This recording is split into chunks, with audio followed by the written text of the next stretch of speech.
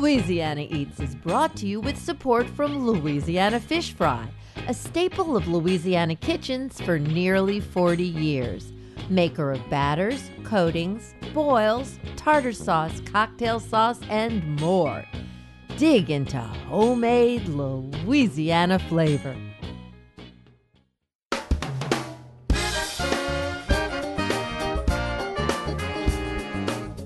From our studios in the Southern Food and Beverage Museum in New Orleans, this is Louisiana Eats.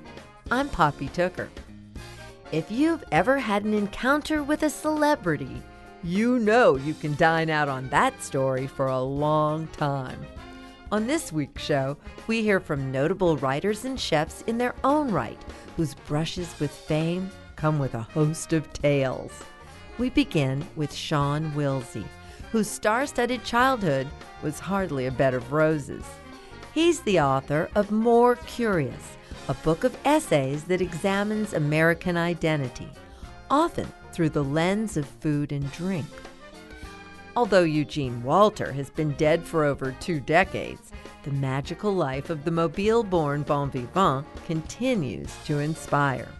We vicariously meet Eugene with the help of Donald Goodman and Thomas Head, co-editors of The Happy Table of Eugene Walter.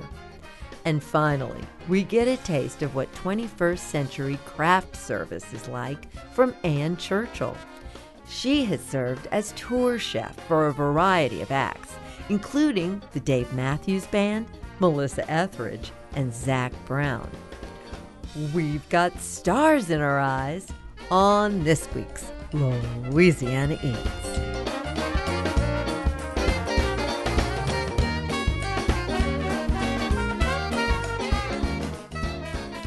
Shawn Willsey's childhood in the Bay Area was far from normal. He had extremely affluent parents who exposed him to people and situations that most of us will never find ourselves in.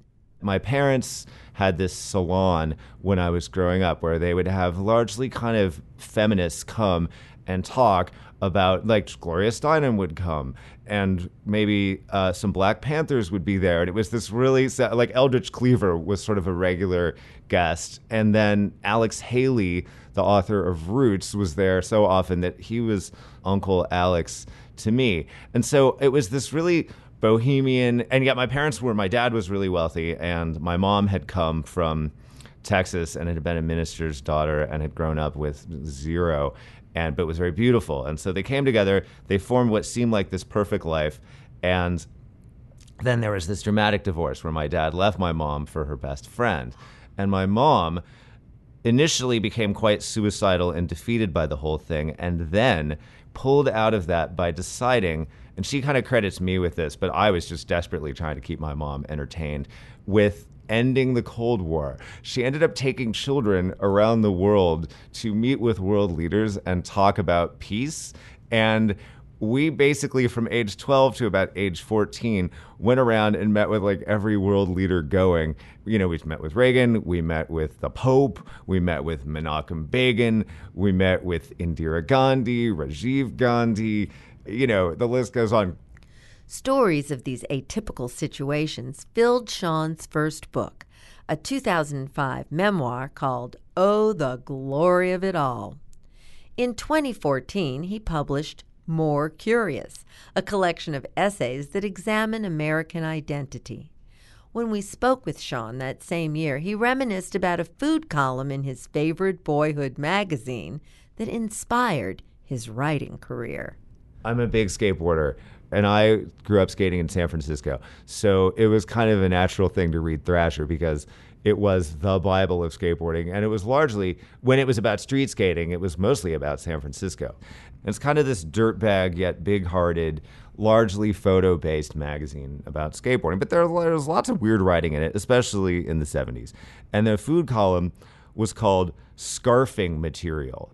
And Scarfing Material exploded and deflated food writing. It still feels avant-garde today. The chef, skater that he was, always moved unpredictably between the low and the high. One of my favorite columns begins like this. Okay, this is what I did. I went to a grocery store across town where I've never been before, and I stole a whole bunch of groceries without getting caught. That's the opening of the column. So he was this kind of weird outlaw father figure, mother figure type because, I mean, the average skater back then, it was like this countercultural thing. And I feel like most of the skaters I knew just didn't have anybody cooking food for them. And your other option, a lot of us were always skating in McDonald's parking lots and eating the worst kind of fast food. So this was this weird thing that made you actually want to go and cook some stuff for yourself. And I remember making somewhat disastrously a lot of the scarf. One of them, there's a whole recipe for snake, and it tells you how to catch the snake. And then it suggests that you remove I guess like part of the stomach and use the bile in case you have a cold. And the guy was always trying out new literary styles. Like sometimes he'd write it in a total like noir style. Sometimes it would be like a kind of gonzo journalism style. And as a kid who really wanted to be a writer, this is like the thing that inspired me and made me want to start writing. Sean stayed close to his muse and ended up writing for The New Yorker and editing for McSweeney's Publishing. Years ago, he was living in New York when the September 11th tragedy occurred. Like many things that surround our lives in the aftermath of disaster, Sean found a new meaning and complexity in everyday things. Immediately after 9/11, the first thing I did was put a pot of water on the stove and start making pasta. I lived really pretty close to the World Trade Center, like about 20 blocks away. And I had been out walking my dog and actually seen the smoke coming out of the first tower and then the building go down. And people started migrating up from the financial center towards my neighborhood, which is Little Italy. And a few friends started to show up who had just been stranded and come into the house. And a lot of people ended up gathering in my apartment. And so I just made everybody food and then ended up doing that on a pretty regular basis. Like people would come over every Sunday night because we were all totally shocked by it and wondered whether life was going to go on in any way or how to just cope with it. You know, everybody knew somebody. There were just lots of personal connections aside from it being like a huge national tragedy and something that just changed the country pretty much forever. And I think that 9/11 just always was sneaking into your life in New York, and there was nothing you could really do to get away from it.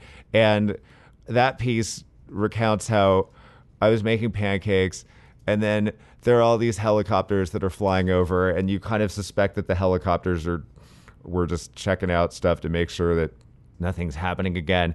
And Owen, my son, asked about the helicopters, and then we end up changing the subject to, well, wouldn't it be cool if you could get a remote control helicopter to dump some syrup on your pancakes? And he's like, but how would you do that, Dad? And I said, well, you'd use a harness. And then he's like, what's a harness? I was like, well, that's something to keep you from falling if you're on a building. And then you end up just thinking about 9/11 again. And then in the course of that same conversation, Owen's like, Dad, what would you call a group of helicopters? And I was like, well, I guess you could call it a flock.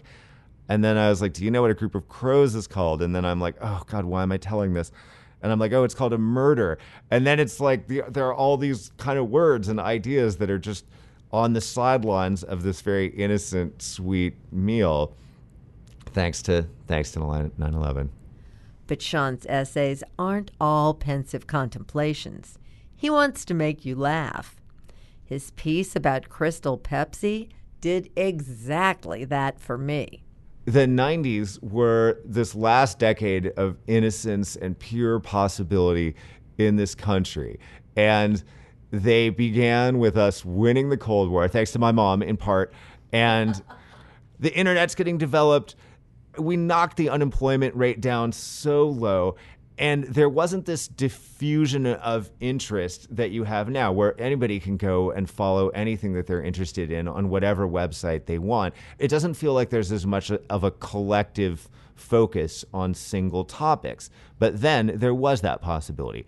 And I'm really interested in what I think of as kind of our major issue globally, which is, the environment. And it's like, we're going to have to pay the piper on this like sooner than a lot of people think. And we knew it back then in the early 90s. There was no question that we had all the information then to make a huge change. And instead of doing that, I just remember that the Clear Craze happened. And the Clear Craze was this marketing campaign that suddenly became a national news event. And it was all about how purity could be expressed through clarity. And then it was every detergent, every soda that you could actually make taste the same and have it be see-through was. And there was this horrifying beverage called Zima that got invented. It was actually Coors invented Zima, and they took their weakest lager and they just filtered the living daylights out of it until it had no flavor and no color. And then they added like a little bit of like kind of floor cleanser smell and gave it like this limey vibe. And Zima sold just an unbelievable number of units and barrels in that first year. It was basically like everybody in the country was drinking Zima. And then, of course, it tanked and it didn't last. But it was really like, it was a huge phenomenon. And it just strikes me as like the perfect example of an obsession with triviality over substance. And after that, it was like a couple of more years of fun and prosperity. And then it was Monica Lewinsky. And then all we wanted to talk about was like what President Clinton had done with the intern. And then it was like, bang, the decade's over. 9/11 happens. We missed our chance. And it's like, well, seriously, it's like we had this opportunity to actually be so much more prepared to be a better society. And it's not like I'm some do-gooder. I kind of believe really strongly in personal liberty, and people should kind of get to make their own mistakes and decisions. I guess I am a do-gooder because I really do think that there's a moral responsibility to address things that you know need to be dealt with. And we just failed so miserably in the 90s. I don't know that we're ever going to get another chance like that one.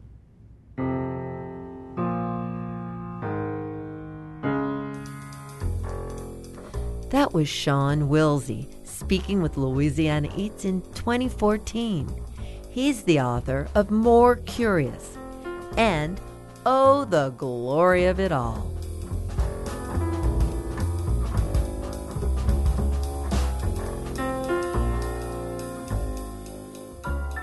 Coming up next, we celebrate the centennial of the late Eugene Walter, known as Mobile's Renaissance Man.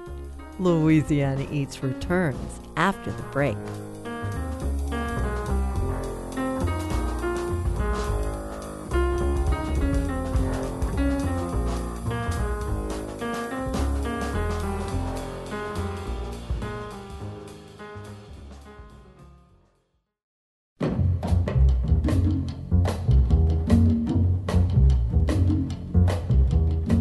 Poppy Tooker, and you're listening to Louisiana Eats, edible content for Louisiana food lovers.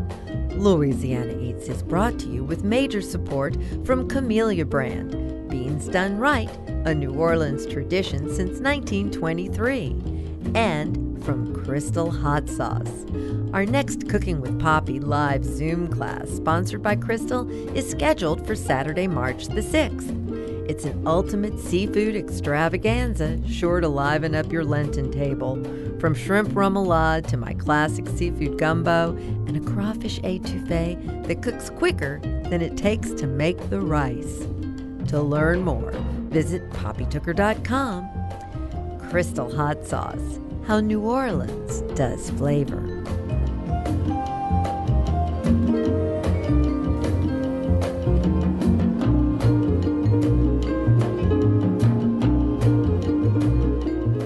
Mobile native Eugene Walker was perhaps best known in food circles as author of the classic Time Life cookbook, American Cooking Southern Style.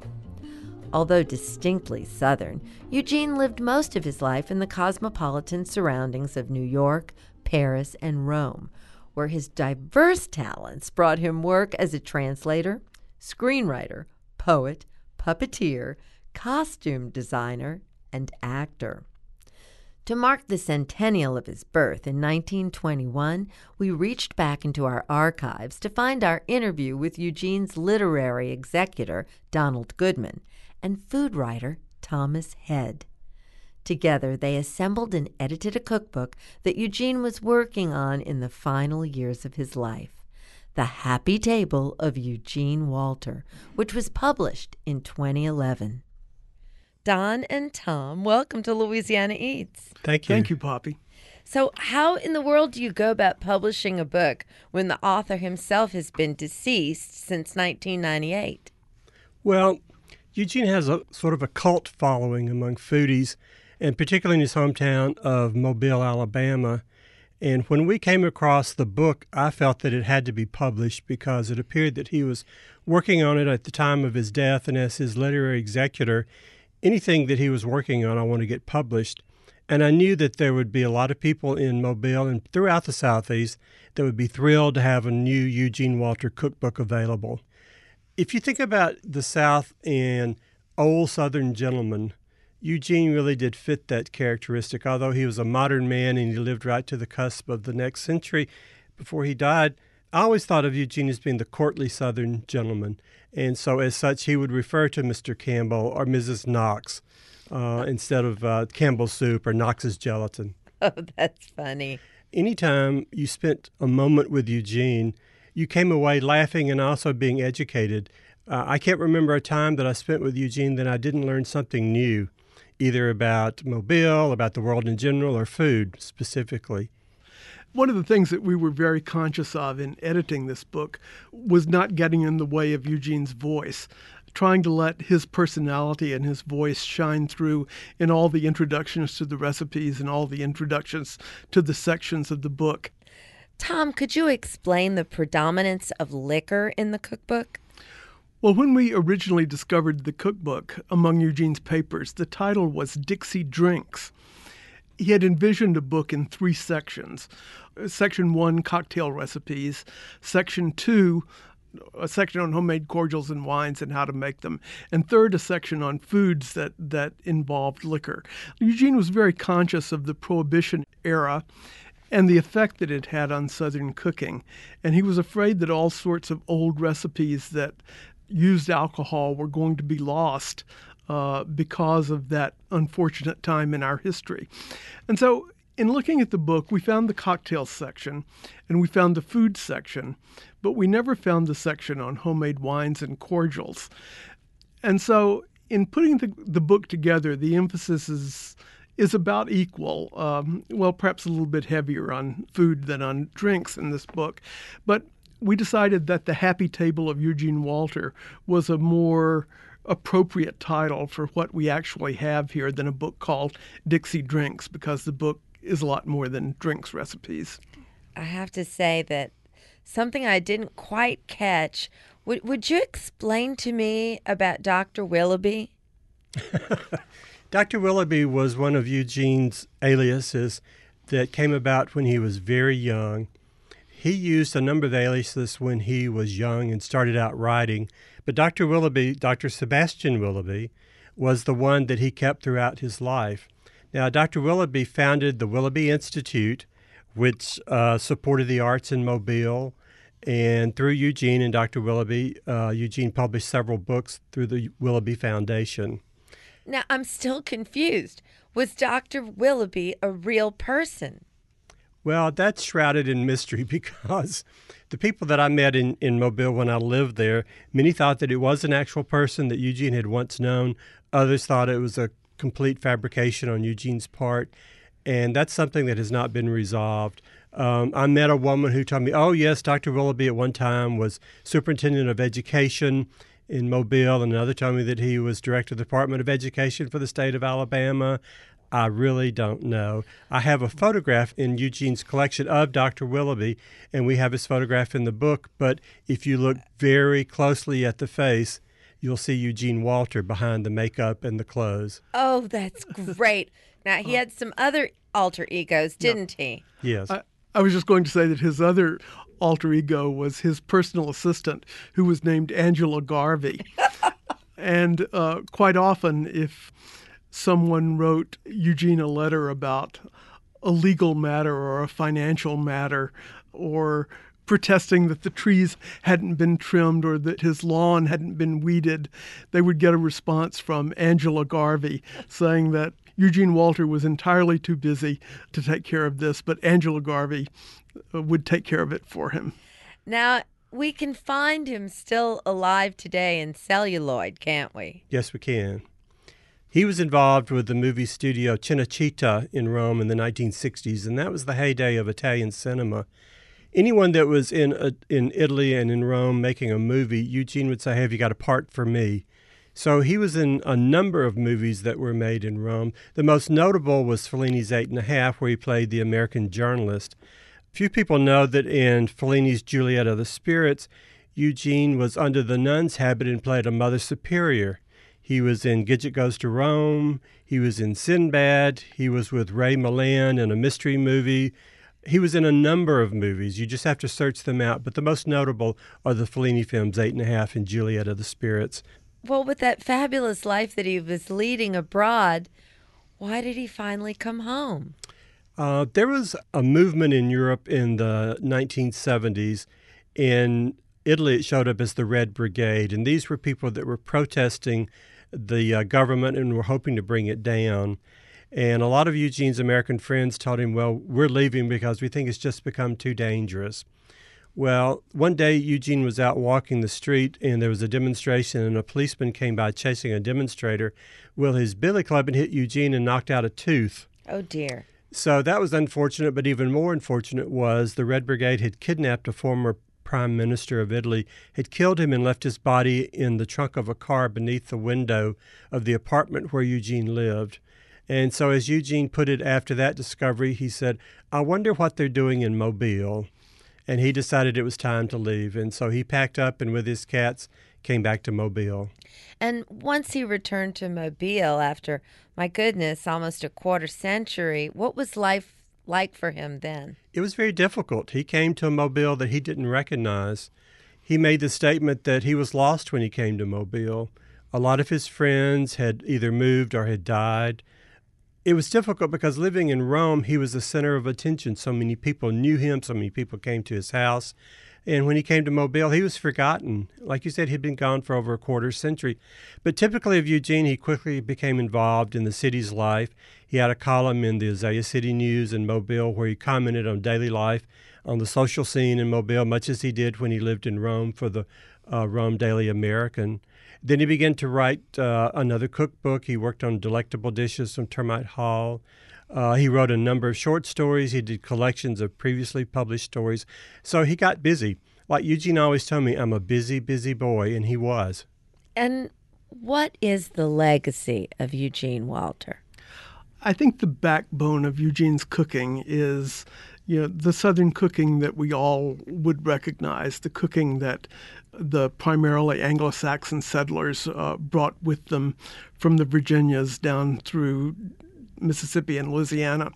But he always calls the cooking of the Gulf Coast a rich gumbo. He's very attentive to the other influences that have shaped the way we cook and eat in the South. The French and Spanish influences, the Native American influences, the influences of the enslaved African Americans who were brought here. And I think one of the wonderful things about this book is that it becomes a gumbo, and there are a couple of good gumbo recipes in it as well. Don and Tom, I want to thank you all for visiting with us and for bringing us back to the happy table of Eugene Walter. Thank you, Poppy. Thanks, Poppy.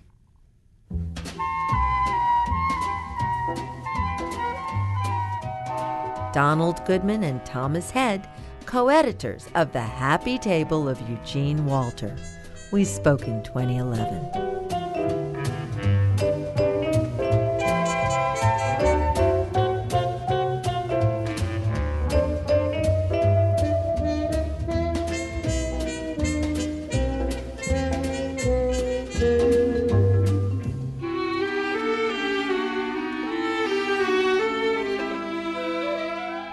Some people choose their passions. For others, their passion chooses them.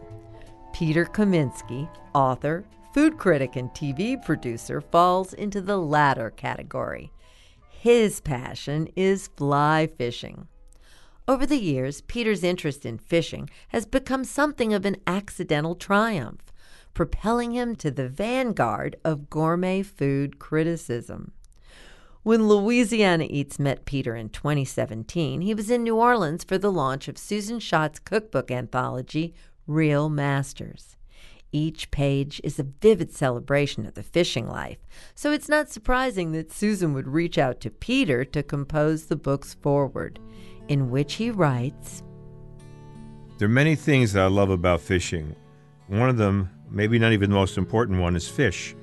I also treasure sunset on the water and moonrise over the hills, peanut butter and banana sandwiches wrapped in wax paper, friends I haven't seen for too long, yet whenever we fish, it's as if no time at all has gone by. I thrill at the strong sense, just before a fish hits, that the water is somehow pregnant. I marvel at the towering thunderhead bearing down and the calculation of how much time do I have before I have to crank up and run for shelter. And at day's end, after the gear's put away and the fish cleaned and gutted, there's the soothing melody of ice in a rocks glass as you pour whiskey in it, and the way it catches the firelight as you wait for your cooking coals to whiten over with ash." I am Peter Kaminsky. I live in Brooklyn. I write books, and I cook, and I go for walks, and I like to fish. That's a very mild description of exactly who you are. Peter, it's such a pleasure to have you in the Louisiana Eats studio, and an honor as well, I might add. I would like to know, how many years have you been writing about food, writing about fishing?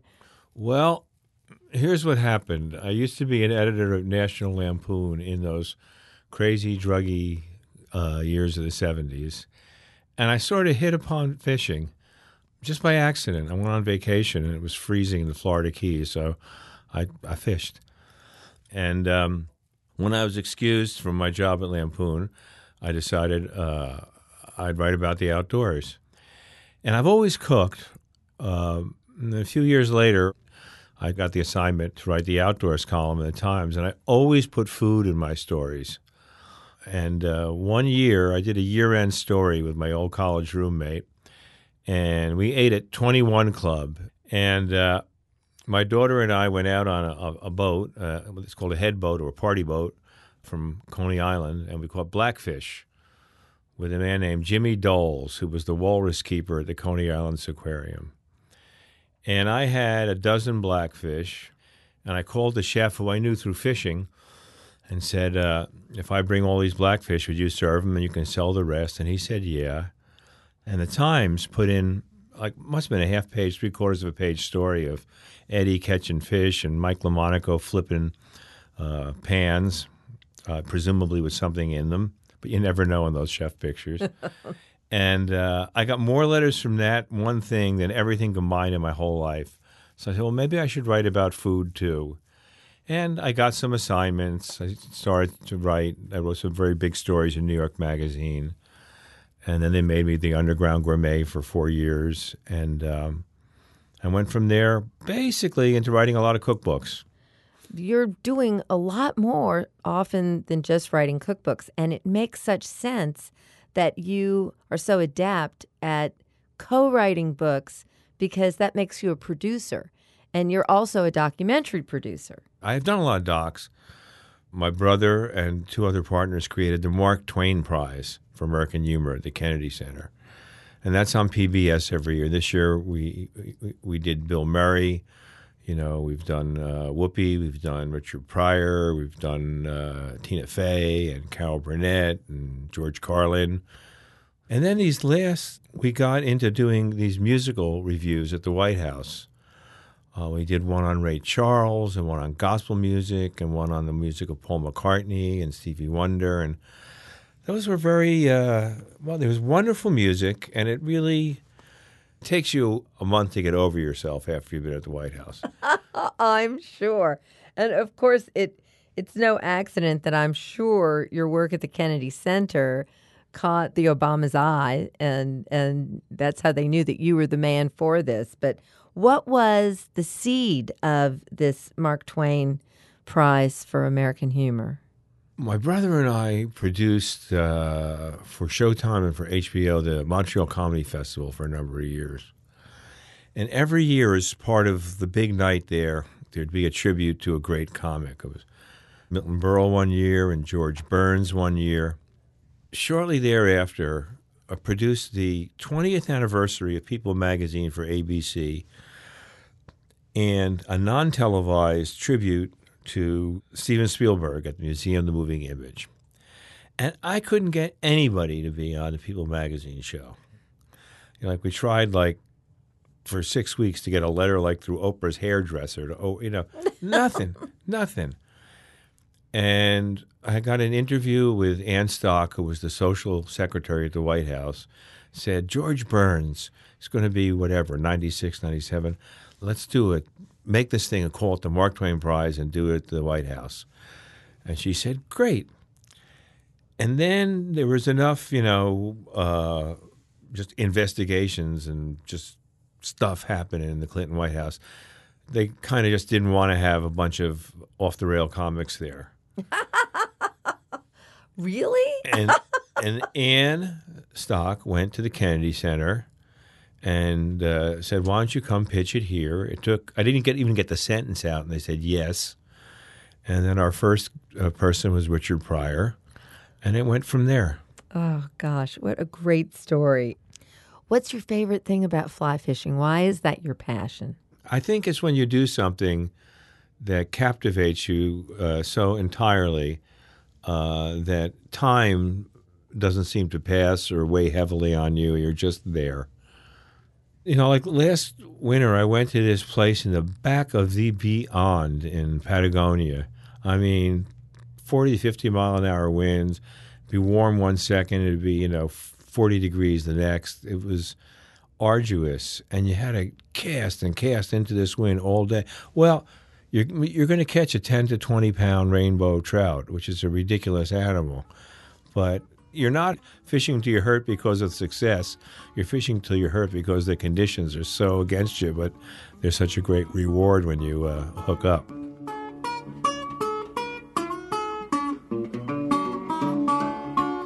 Author, food critic, and TV producer Peter Kaminsky, speaking with us in 2017. Bet you're going fishing all of the time, baby going fishing too. Bet your life, your sweet wife, catch more fish than you.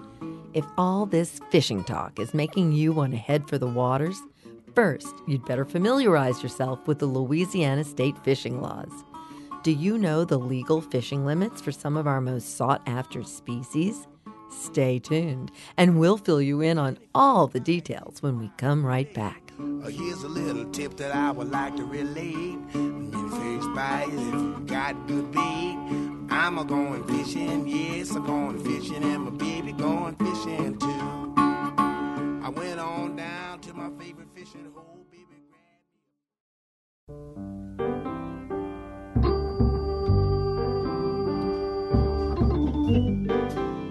I'm Poppy Tooker, and you're listening to Louisiana Eats, edible content for Louisiana food lovers.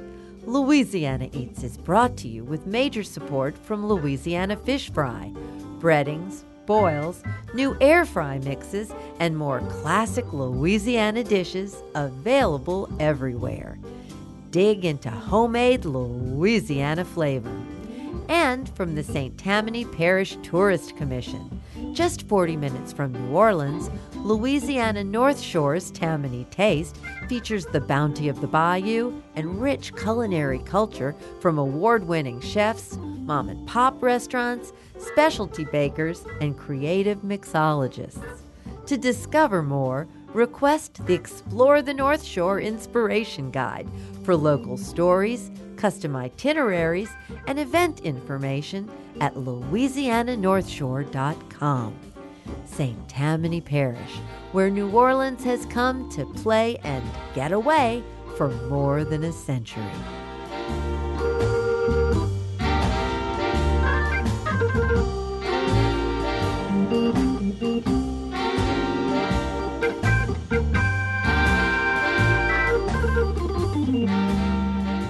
Here's this week's culinary quiz question, brought to you with support from Popeye's Louisiana Culinary Institute.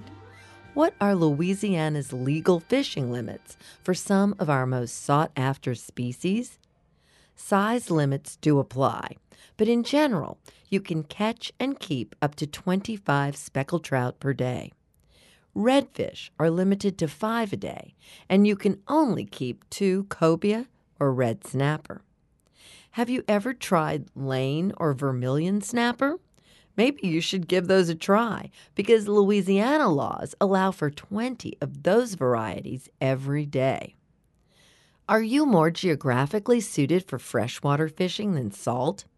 Depending on where your fishing hole's located, you can catch and keep between 5 to 10 largemouth and spotted bass.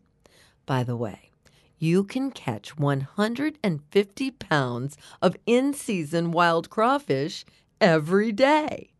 So get out the rods, the reels, and the fishing licenses. Let's go fishing. I'm Poppy Tooker, and you're listening to Louisiana Eats.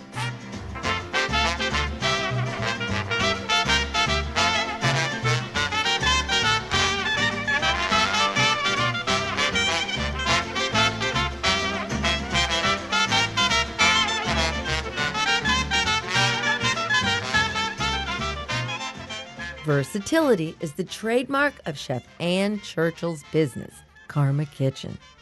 Ann's vegetarian and vegan creations are so delicious that even the most dedicated carnivores delight in every bite of her food. Highly sought after as a caterer, you can find Ann dishing up her delicacies all over town. But it's on the road where she fine-tuned her mastery of healthy, delicious cuisine. For years, Ann has worked as chef to the stars, fueling traveling music and theater productions. She has served as tour chef for a variety of acts, including the Dave Matthews Band, Melissa Etheridge, and Zac Brown. In 2013, Ann spoke with us about her life on the road as a touring chef and how food became her life. Well, I always loved cooking, and it wasn't really an option as a career path, when I was younger, and it was, you'll go to college and you'll do this. And so I did, and taught high school for 6 years and worked in video production and did a number of things, worked in television for a while, and always loved cooking and thought, gosh, I would love to do that for a living, but it just didn't seem feasible. And then I was living in San Francisco, working for Make-A-Wish Foundation, and ended up running a marathon, raising money for Team in Training. And I just had this epiphany while I was running, because it is a really interesting psychological thing that happens when you're running 26.2 miles. You have a lot of time to reflect. And these walls kind of broke down, and I just thought, well, being scared of stuff's just silly. And so I thought, if I wasn't scared of anything, what would I do? And I realized that I'd cook. So when I moved back here, I applied to Delgado and worked at Bourbon House as an apprentice when I was in the program, and worked at Bayona for Susan Spicer, which was amazing. And then I just went out on my own. I already knew that I wanted to start a catering business.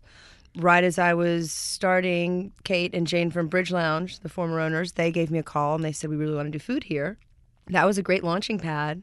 And so I really owe them tremendously for that. It got my name out there and people could come in and taste my food. So after the storm, a kitchen became available, and a friend of mine bought the kitchen with the understanding that I would rent it in the Bywater. And it was right around the corner from my house. Set up shop there and just started feeding all the people who didn't have a kitchen anymore. And it just went from there. Did food at Bacchanal for a while. And yeah, we never know where you're going to turn up next. That's the kind of girl you are. I like to surprise people. So, Ann, how did you and your food come to the attention of the Dave Matthews Band? I was really fortunate. I already had a little bit of a working relationship with Piety Street Studios, and I live on Piety Street, so I knew them already. And they'd had my food. I got to cook for the River in Reverse, Elvis Costello and Ellen Toussaint, when they recorded. I got to feed them, which was really exciting. Yeah. And so there was already a precedent there. And I was at a Christmas party at the country club, and Sean Hall said, we might have a band coming in that might need a caterer, and we can't tell you who it is yet. I'm thinking, big band. I'm like, Rolling Stones? What?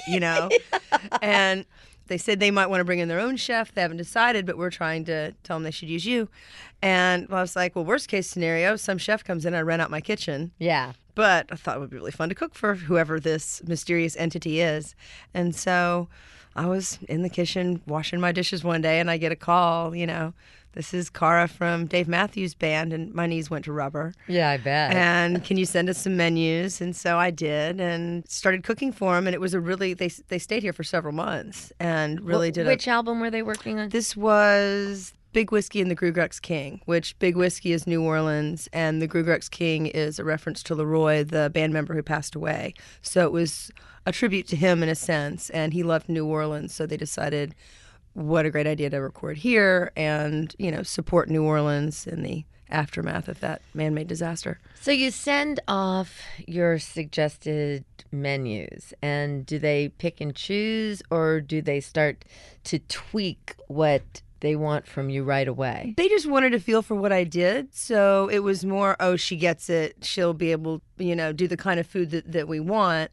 So I didn't have to stick to any. I got to make it up every day and have fun. So I got to go to the market and see what was really nice and see what fish purveyors had really nice fish. And so it was really fun. But as a party chef, I didn't have the giant repertoire because, I'd have a bunch of different things I did, but I didn't have to come up with 3 different entrees every single night and to not repeat them. So that got to be really interesting and fun and sometimes challenging. Like, what am I going to feed them tonight? Oh my gosh.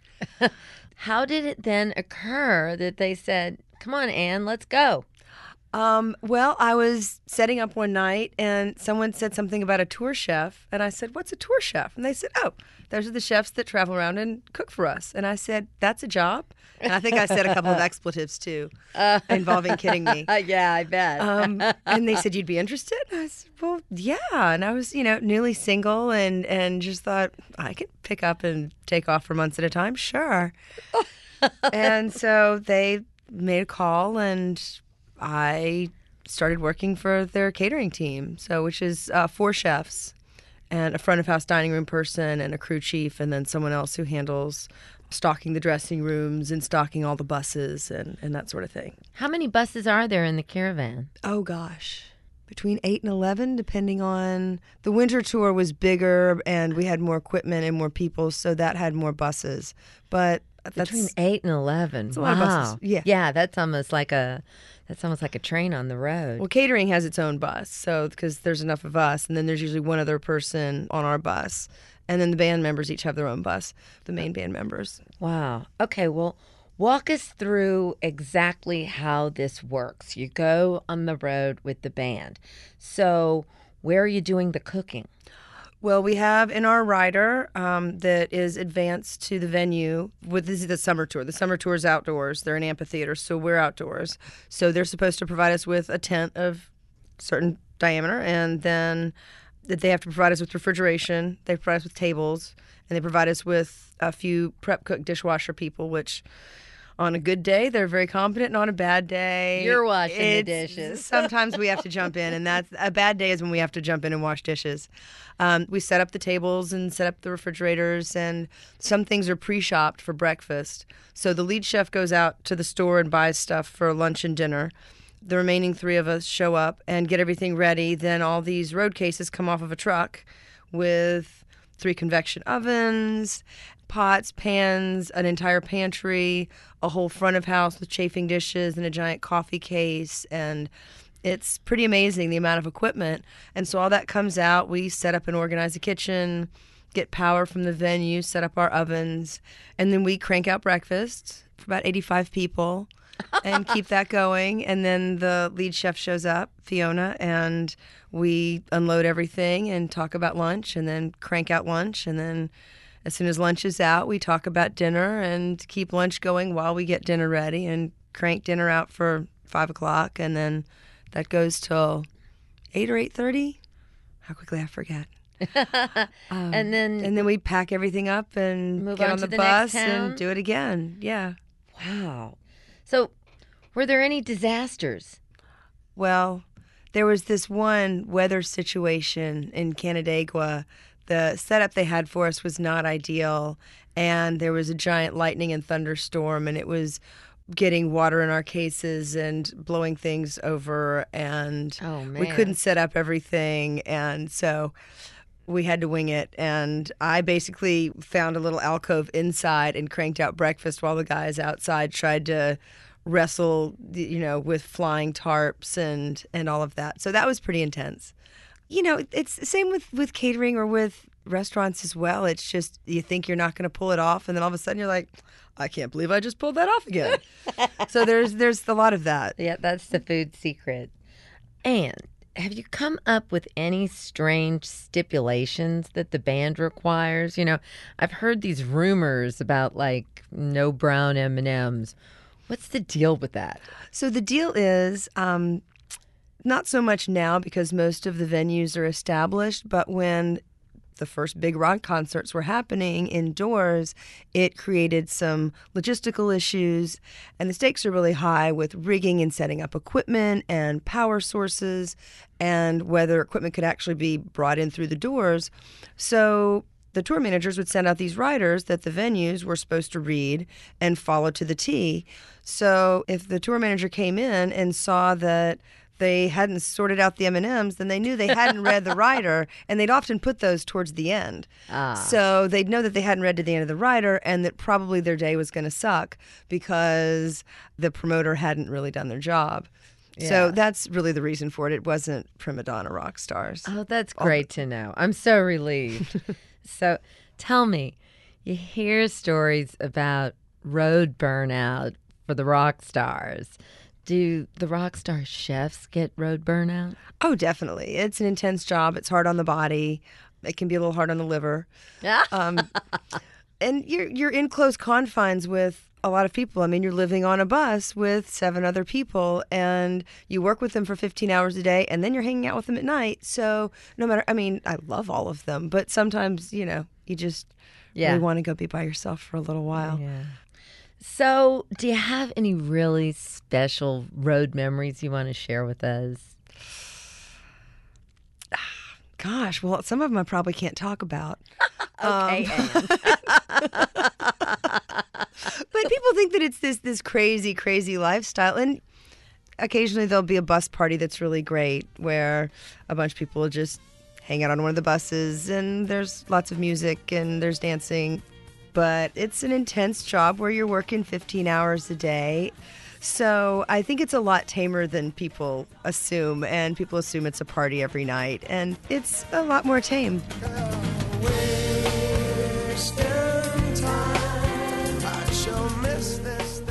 That was Karma Kitchen founder Ann Churchill discussing life as a rock and roll touring chef in 2013.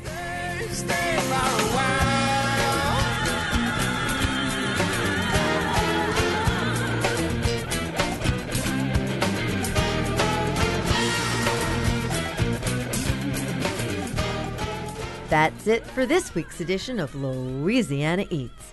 Edible content for Louisiana food lovers. Catch up on previous editions of Louisiana Eats on poppytooker.com, where we have 10 years of Louisiana Eats editions available for pod and webcasting, along with recipes and videos, too. And if you like our show, please rate it on your preferred podcast platform. Join us for our next live Zoom cooking class, Saturday, March the 6th. We'll be cooking up a seafood extravaganza, including remoulade, gumbo, and etouffee. To join the fun, visit poppytooker.com. Louisiana Eats is made possible with major support from Popeye's Louisiana Kitchen, Louisiana Fish Fry, Camellia Brand Beans, Crystal Hot Sauce, the St. Tammany Parish Tourist Commission, and from D'Agostino Pasta. Support for Louisiana Eats also comes from Gulf Coast Blenders. For more than 30 years, Gulf Coast Blenders has produced custom spice and dry blends for restaurant concepts across the country. Gulf Coast Blenders, dry ingredient blends with New Orleans roots. To learn more, visit gulfcoastblenders.com. Original theme music composed by David Pomerleau and performed by Johnny Sketch and the Dirty Notes. Big thanks to senior producer Joe Schreiner and producer and special projects manager Reggie Morris, and to our business manager and social media maven, Maddie Mullidew. Catch up with us anytime on Instagram, Twitter, and Facebook, too. Louisiana Eats is a production of Poppy Tooker Broadcasting.